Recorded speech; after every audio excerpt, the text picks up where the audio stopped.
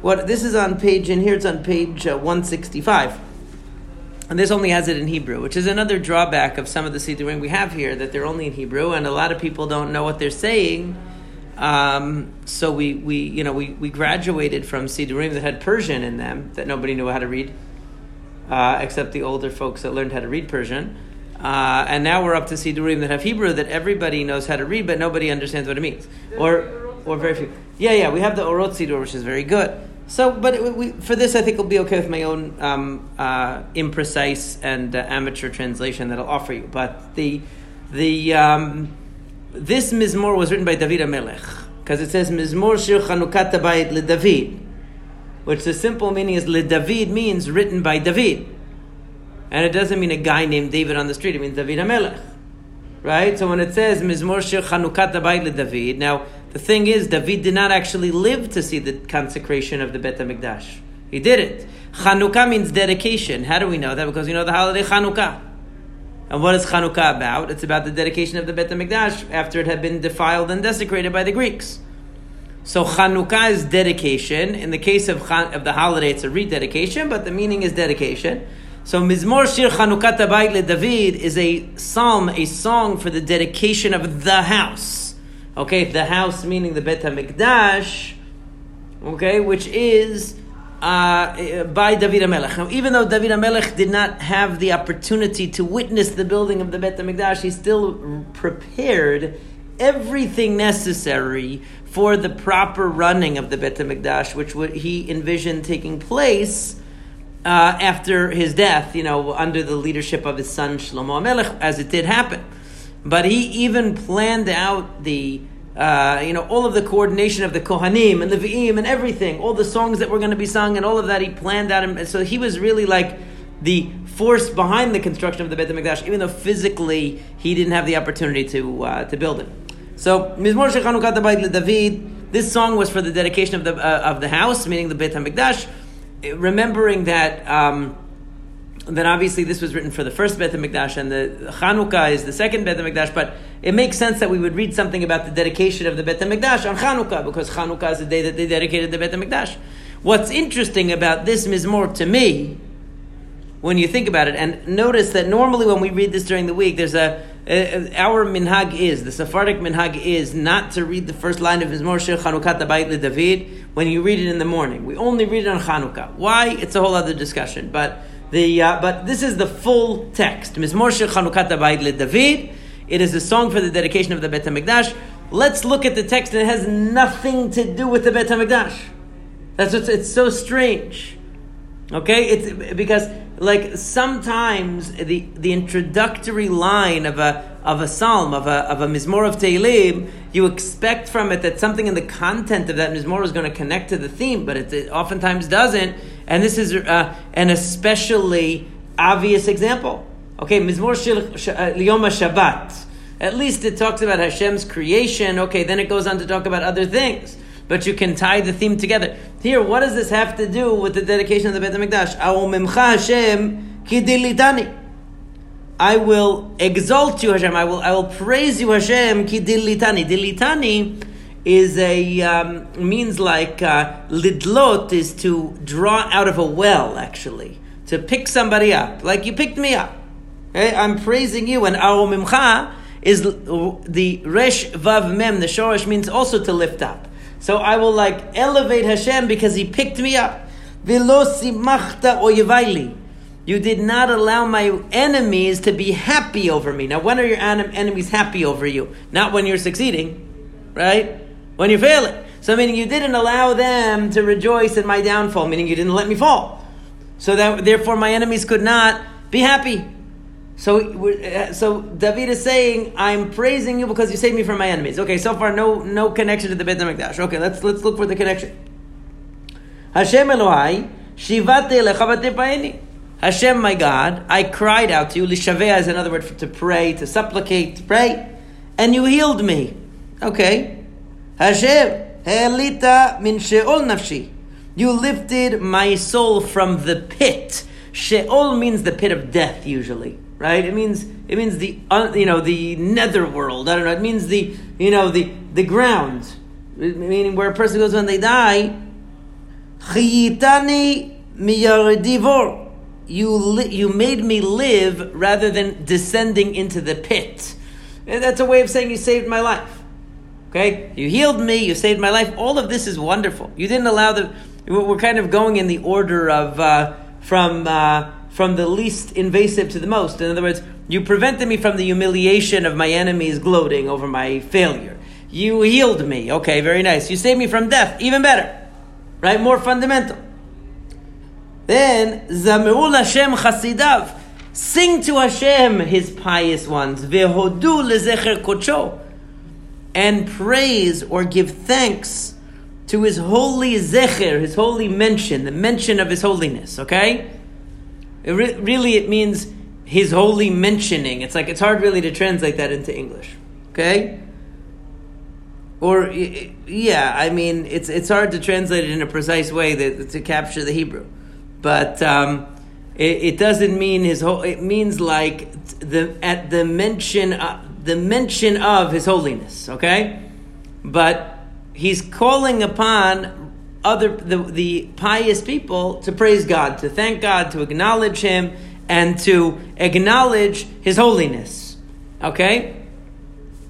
Kirega be'apo chayim birtzono, because it's a moment in His anger, but life in His ratzon here means in His favor. Okay? Ba'erev yalin bechi.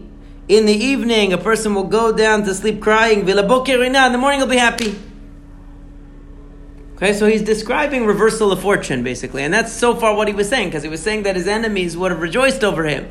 And he would have died, or he would have been sick, or would have fallen into the pit, and instead he was saved. So everyone should praise God and His holiness, and acknowledge His holiness, because you know what? His anger is only a moment, meaning the bad things that happen in life are momentary, but life is in His favor, meaning once a person finds favor with God, it's something lasting. You might go to bed crying, but in the morning you'll be happy. Okay, still don't see one mention at all of anything with the Beit HaMikdash here.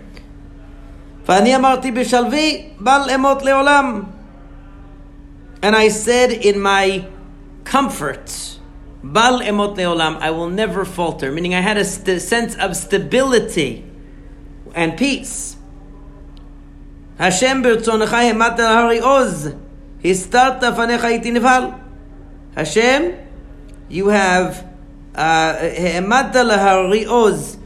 You have established my strength, meaning to the mountain. Okay, it means you've given me strength. Had you hidden your face, I would have been bewildered. I wouldn't know what to do. Okay? So meaning Hashem gave me strength, and it was because of Hashem that I was able to accomplish what I accomplished, and without Him I would have been lost. Elecha Hashem ekra, I call out to you, Hashem, ve'el Hashem et chanan, and I supplicate to Hashem, meaning when I'm in trouble and I need help. Ma betza b'dami, b'ritil shachad hayodecha afar yagid mitecha. What benefit is there in my blood? If I go down to destruction, will the dust praise you and acknowledge your truth? Right? Will the dust tell of your truth? Meaning if I die, who will tell of your truth? Shema Hashem v'choneni. Hear me, Hashem, and find favor with me. Hashem hayeh ozerli, be my help. Hafachta mispedi lemacholi. You changed my sadness and my mourning into machol, into dancing. Pitachta saki. You opened up my sackcloth. Sackcloth is something you wear when you're sad and you're in trouble, or you're mourning, you're in crisis. Vata'azoreni simcha. You took off my sackcloth and you girded me with joy. Meaning, it's like using the metaphor of clothing, like it's as if like you took off my mourning clothes and you put on my happy clothes. Okay? Le'man yizamercha chavod velo yidom, so that my soul, kavod here seems to mean my soul, like kavod velo yidom. My soul will praise you and will not be silent. Hashem Elohai le'olam odeka. Hashem, my God, I will forever praise you or thank you or acknowledge you. Now, what does this have to do with the Beit HaMikdash? It's very nice. This was my very loose translation. It's probably not exactly precise. I'm just getting the gist of it, okay, without going into every word and the possible interpretations. Because with all of this, like with any poetry in any language, there's a million different interpretations of some of the words and how exactly it's supposed to flow and so on. So I'm giving a little bit of a loose translation, but just to give you a sense.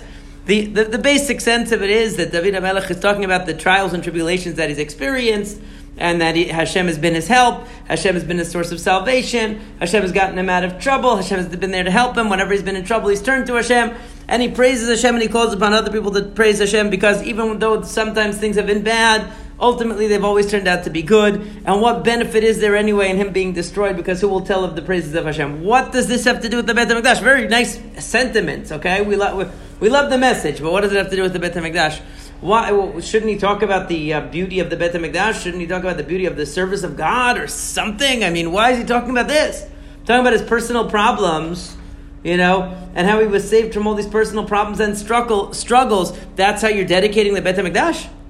You would expect a psalm that is dedicatory for the Beit HaMikdash to somehow try to capture something about what the Beit HaMikdash means, what the service of God means, sanctifying God's name. I don't know, something related to the significance of the Beit HaMikdash, of having a home for the divine presence. I mean, what does this have to do with it? Talking about his personal problems and how Hashem has come to his aid. So what is really the connection here?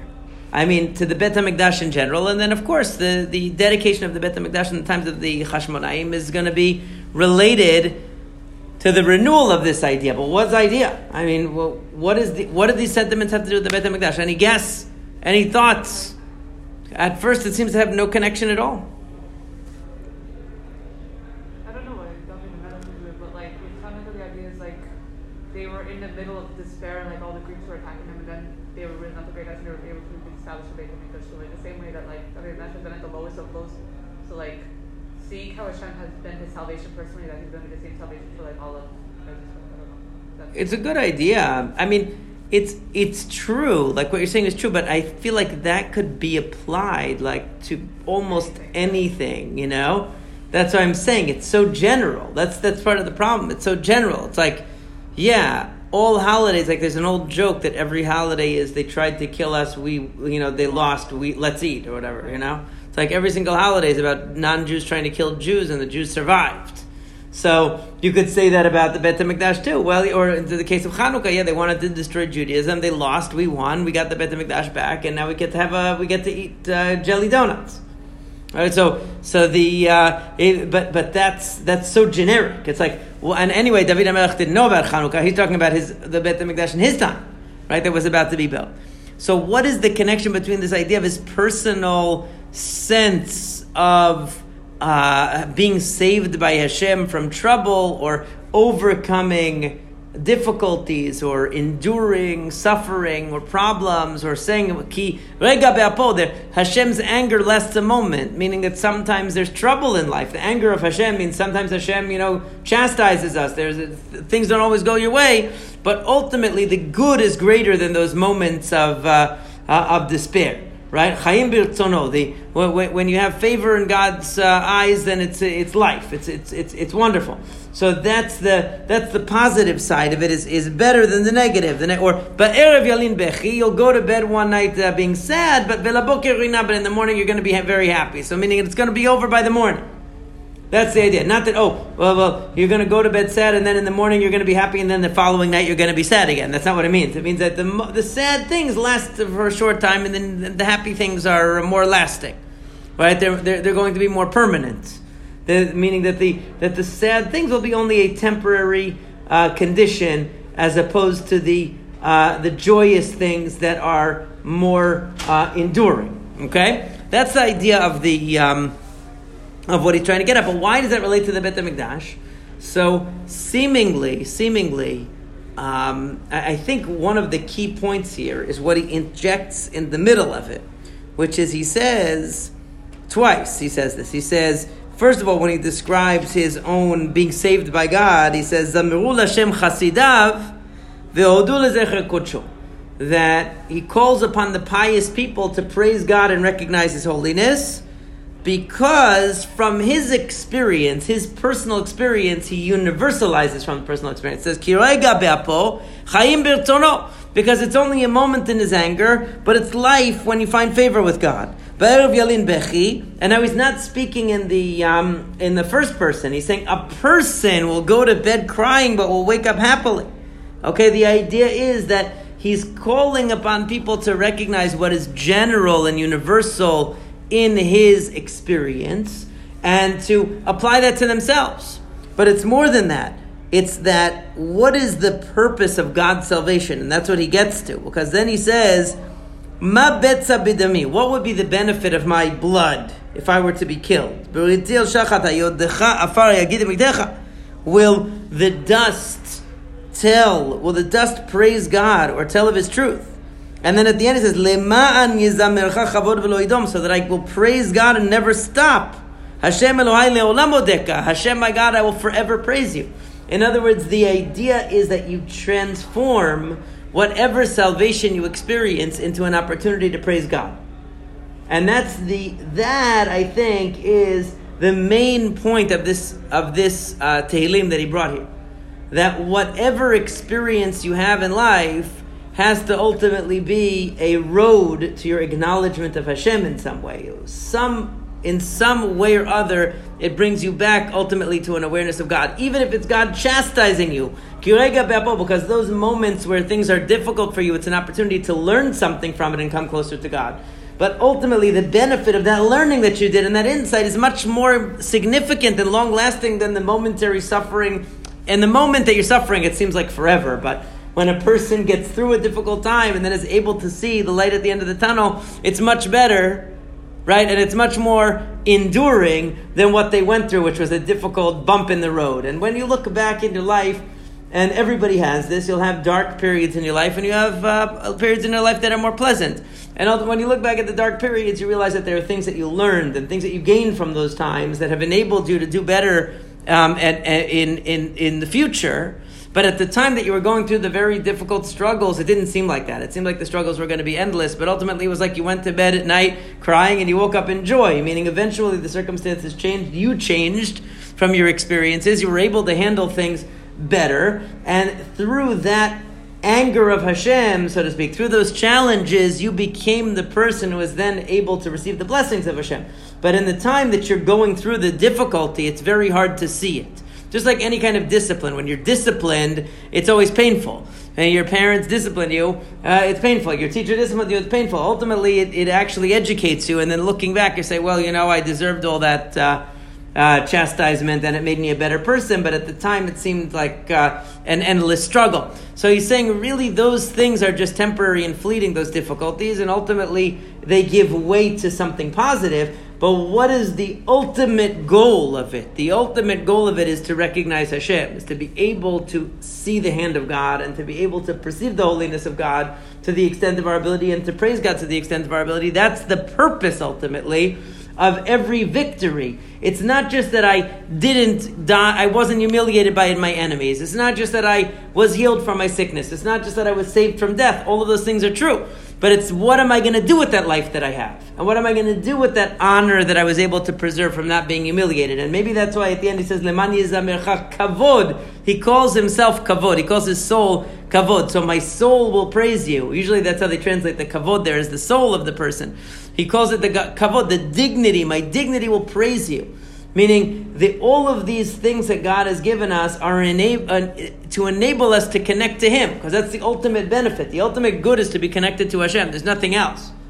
There's no other ultimate objective of a person's life than to be connected to God, because that's what's eternal, is the connection to God. That's what lasts forever. The Rambam has a beautiful thing that he says about the mezuzah, where he says when a person goes in and out of their house, they see the mezuzah, and it reminds them that there's only one thing that lasts forever, and that's your knowledge and relationship to God. Everything else, even the house seems like it's permanent. It's like the most valuable possession a person has is their house, because it's the most lasting thing.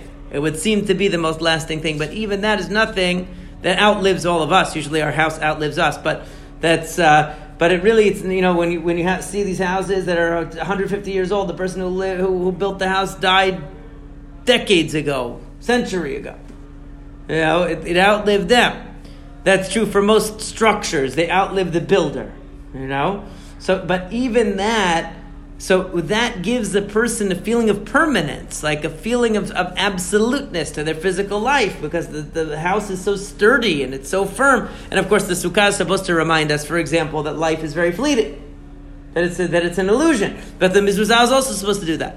And that's why the Rambam made fun of the people. I've mentioned it before recently, that the Rambam said that the people who write like things in the mezuzah to protect them, like names of malachim and things like that, he says that it invalidates the mezuzah, it makes it worthless.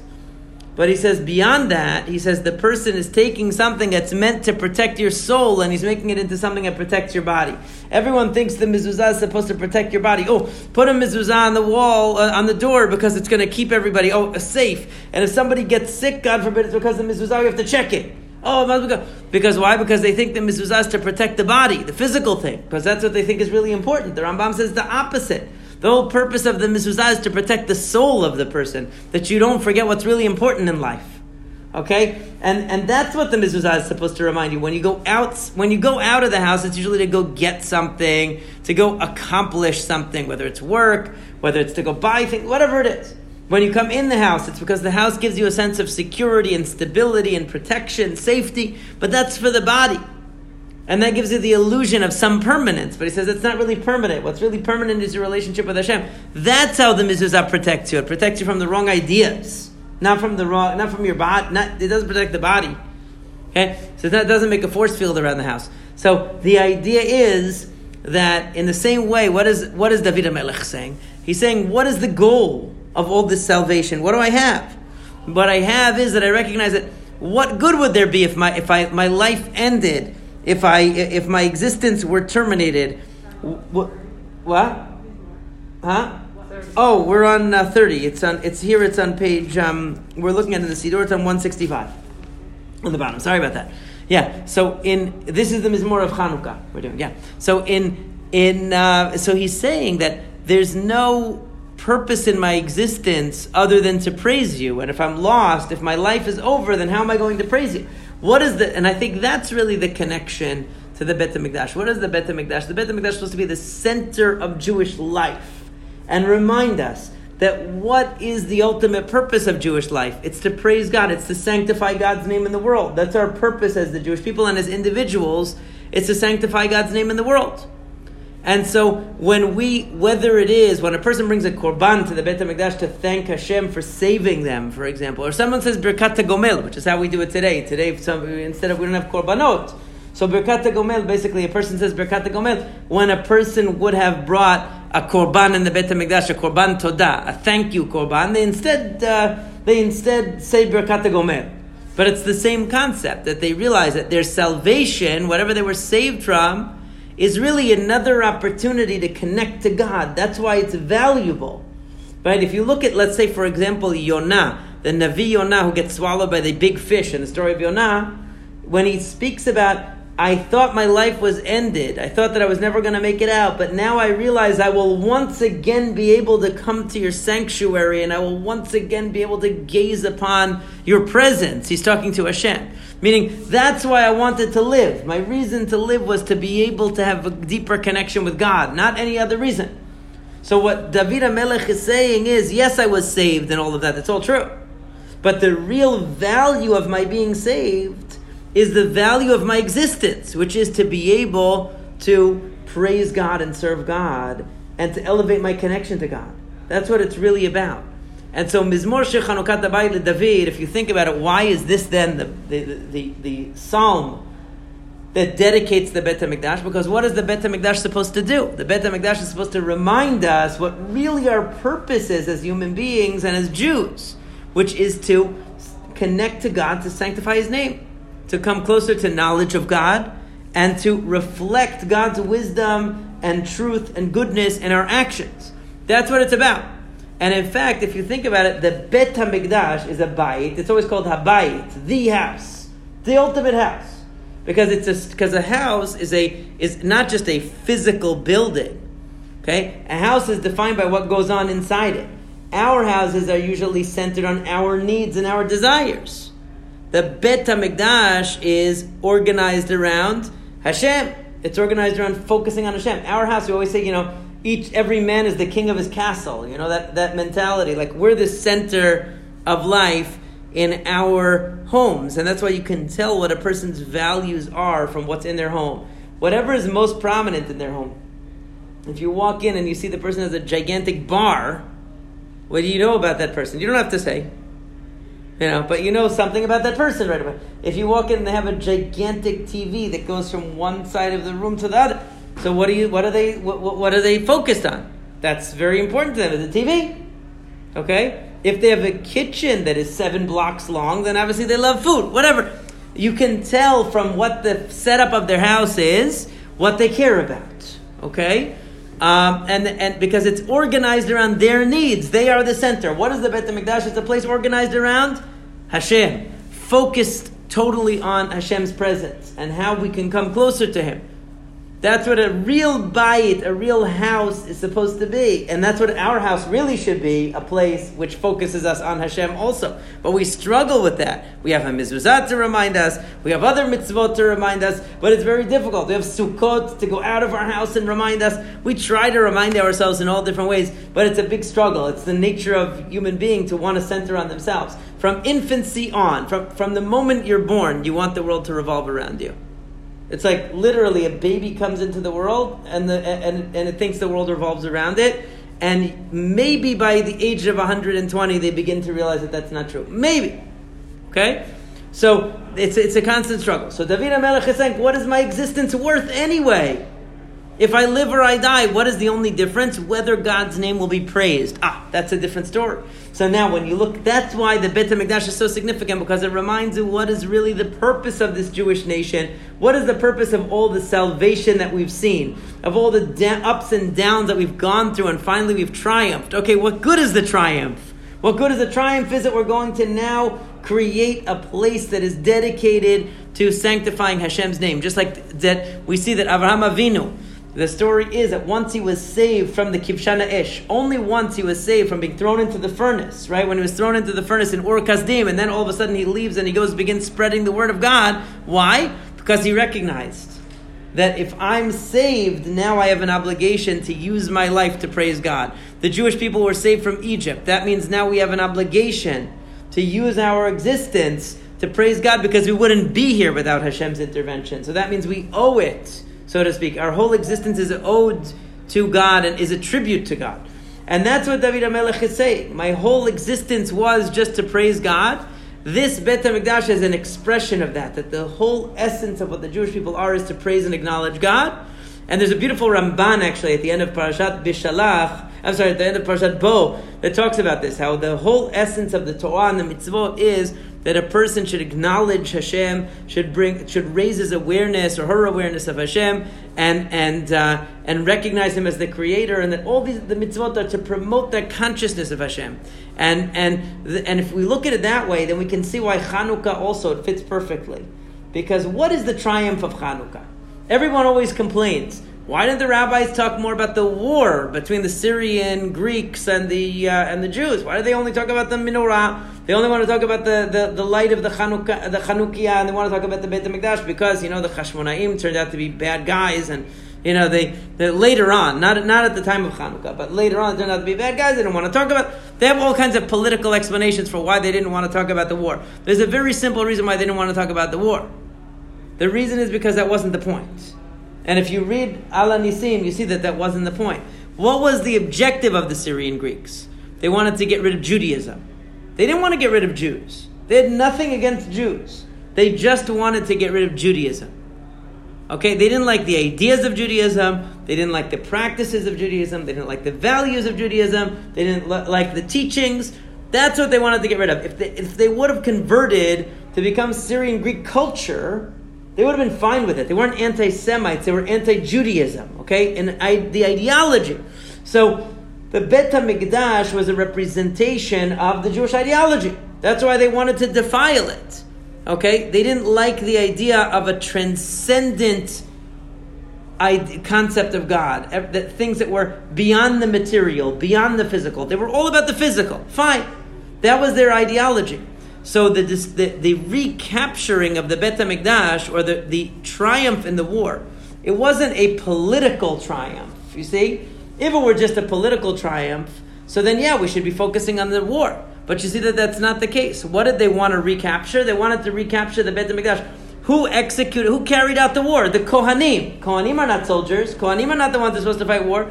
Why are the Kohanim fighting? Because it wasn't really a political war. It was a spiritual war. It was a war about service of God, to restore the service of God.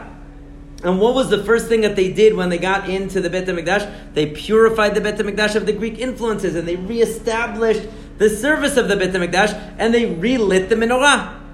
Relighting the menorah was a symbol of the re-establishment and the reinitiation of the service of the Beit HaMikdash.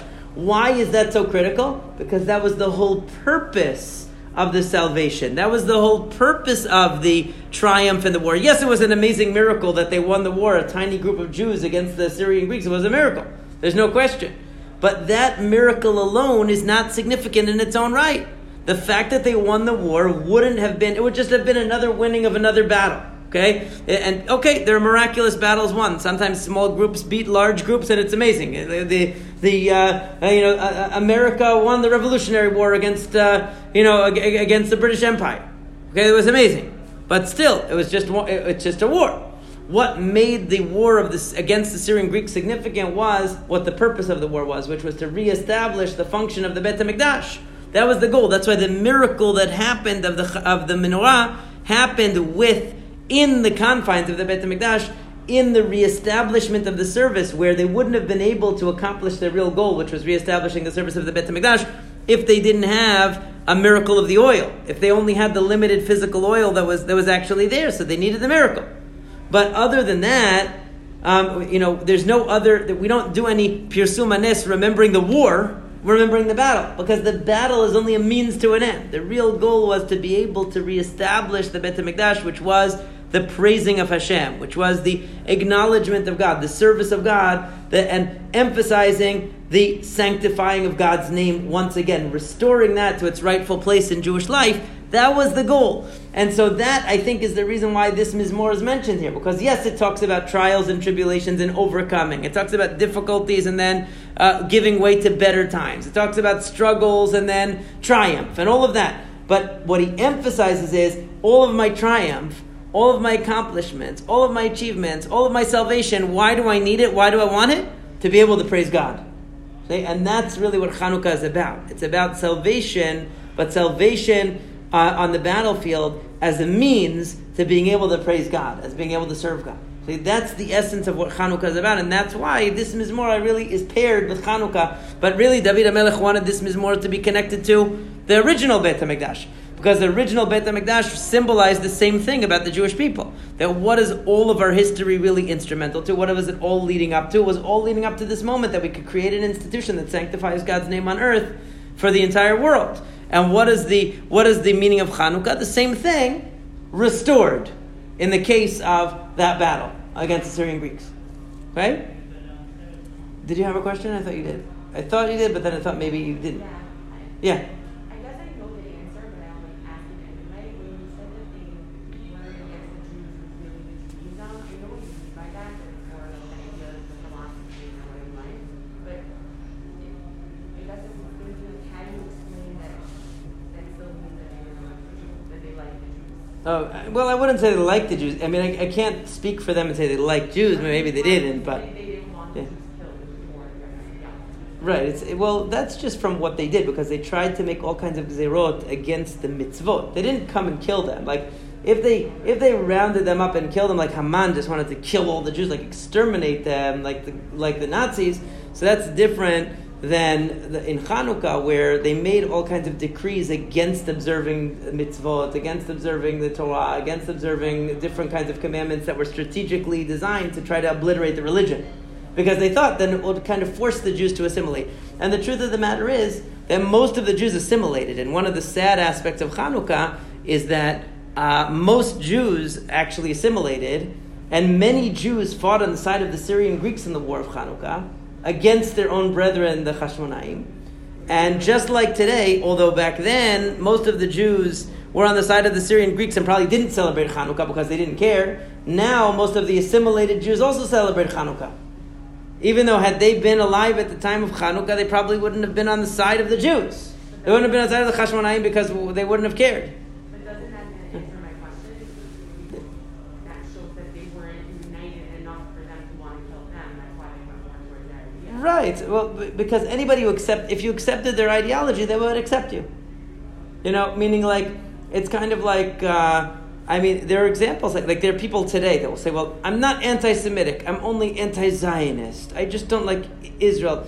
Now, most of the people that say that, it's not true. Most of the people that say that really are anti-Semitic. But there are some people who really feel bad for the Palestinians or whatever, and they critique Israel, and they don't really hate Jews. They really don't like Israel. They don't like the fact that the Palestinians are suffering. Okay, there could be such a thing.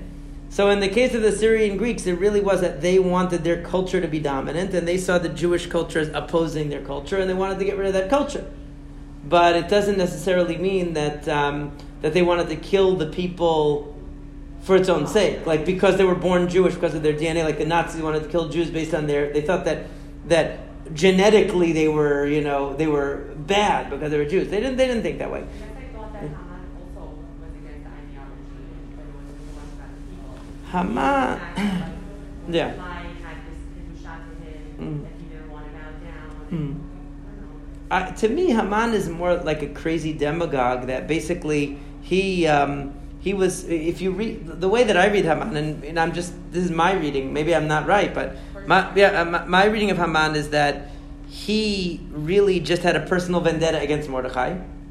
But it says he didn't want to admit, right, Vayivez be'inav, it was too degrading to him to admit that he had a personal vendetta against Mordechai. So therefore he said, there's something wrong with all the Jews. They don't observe the laws of the kingdom, and therefore we have to kill all of them. In other words, really was just he's like the worst of all bad people, because really he just hated Mordechai. He didn't really hate the Jews. But he lumped them all together in order to cover for his own crazy personal vendetta against Mordechai, and that's similar to where in the beginning of the Megillah, he tells Achashverosh, somebody named Memuchan tells Achashverosh, don't only identify Vashti as the problem, because if you acknowledge that Vashti is the problem, so you're really saying that, what a pathetic loser you are, that you can't even, your wife doesn't listen to you and you don't know what to do. Make a law for all of the kingdom, that, all women have to listen to their husband. And so that will make it that, and since Vashti did not follow the law, so she's, whatever happened to her. But he didn't want to admit that it was a personal failure, that he couldn't control Vashti, so he made a rule out of it. And that's why the rabbis say that Memuchan was Haman. Because in both cases, you see that the suggestion that's given is to make a general principle. It's like when they tried to discriminate against him.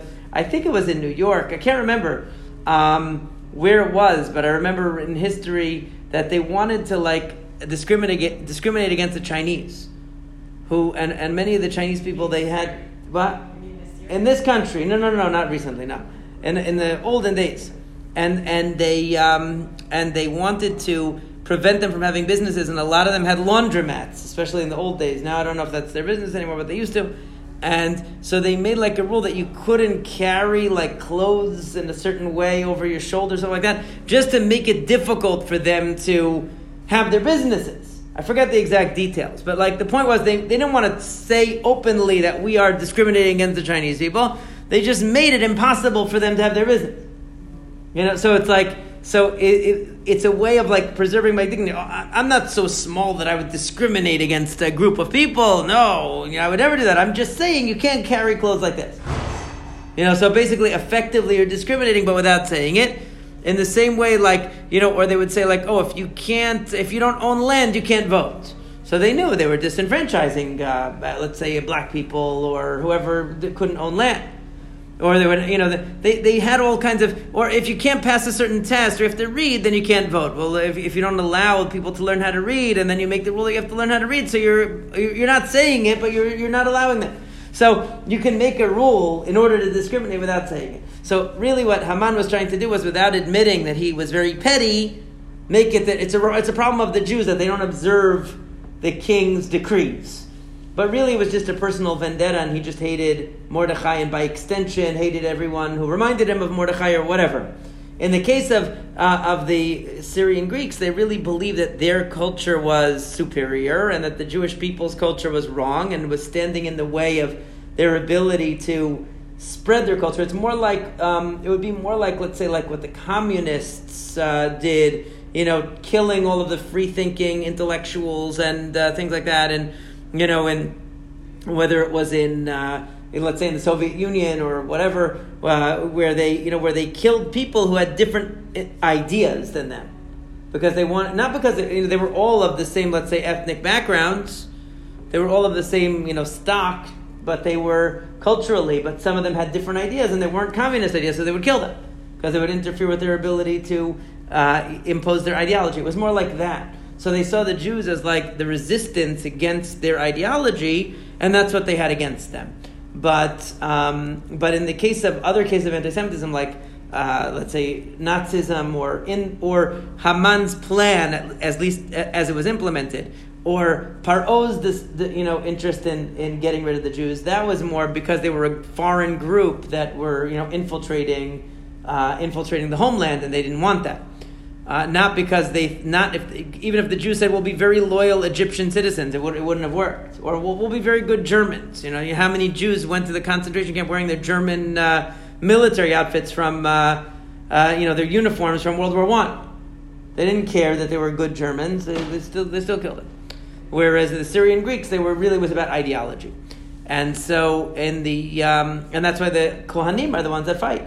But I think that's why this Mizmor is the Mizmor of Chanukah, the Mizmor of dedicating the Beit HaMikdash, because it doesn't just talk about salvation. It talks about that salvation enables me to praise God. It enables me to realize my purpose of serving God, and that's what the Beit HaMikdash represents. But that's why even when the Jewish people are coming through the Yam Suf, they say Mikdash Hashem kunanu yadecha, because this salvation is going to lead to the establishment of a Mikdash, of a sanctuary where God's name is going to be sanctified. And the same, and that was the ultimate goal of Jewish history. That's why David HaMelech so wanted to build the Beit HaMikdash, because that was the ultimate objective of Jewish history from the time of Avraham Avinu even, and certainly from the time of Moshe Rabbeinu, to have this kind of institution created. It was the dream that they had all those years. And so when the Chashmonaim rededicated, again, they have the same concept in mind. What is the value of the war? Is the value of the war that we scored a victory against our enemies, or that we weren't shamed by them, or that we didn't die? No, that's not the value. The value is that we have the ability to go on praising God in the highest form through the Beit HaMikdash. And that's why that's what the connection is, I think, between Mizmor Shir Chanukat Habayit LeDavid and the story and the dedication of the first Beit HaMikdash, as well as the rededication in the case of Chanukah. So it's something to think about, and I think that's so. You see that also we light the Chanukiah, and it's always related to a house, right? Either in Israel they light it out right outside the door, or right in the window, or somehow connected to the home, because the idea is that our homes also should be a place should be places that are dedicated to sanctifying God's name. They're also like a Beit HaMikdash in a way. If we live properly and and Jewish values and Torah are still are preserved and are embodied in our homes, then really our homes become like a Beit HaMikdash also. They're participating in that same idea, because the Chashmonaim saved Judaism from the Syrian Greeks. Our houses can still have the light of sanctifying God's name in them even to this day. And that's the beauty of what Chanukah is really supposed to be conveying, that light goes on. Not just that we survived. Okay, you survived. Many things, physically surviving is not that great if you don't have a purpose. But when you have a purpose, it really gets, then it has meaning, and then it has significance. And that's what it's about. Okay? I think it's something to think about. That's what we should be thinking about in Chanukah. What is the value of our survival? If we don't have that, then just the physical survival, it's not worth as much as it would seem. All right, okay. So let's meet up next week. I don't know what our topic will be.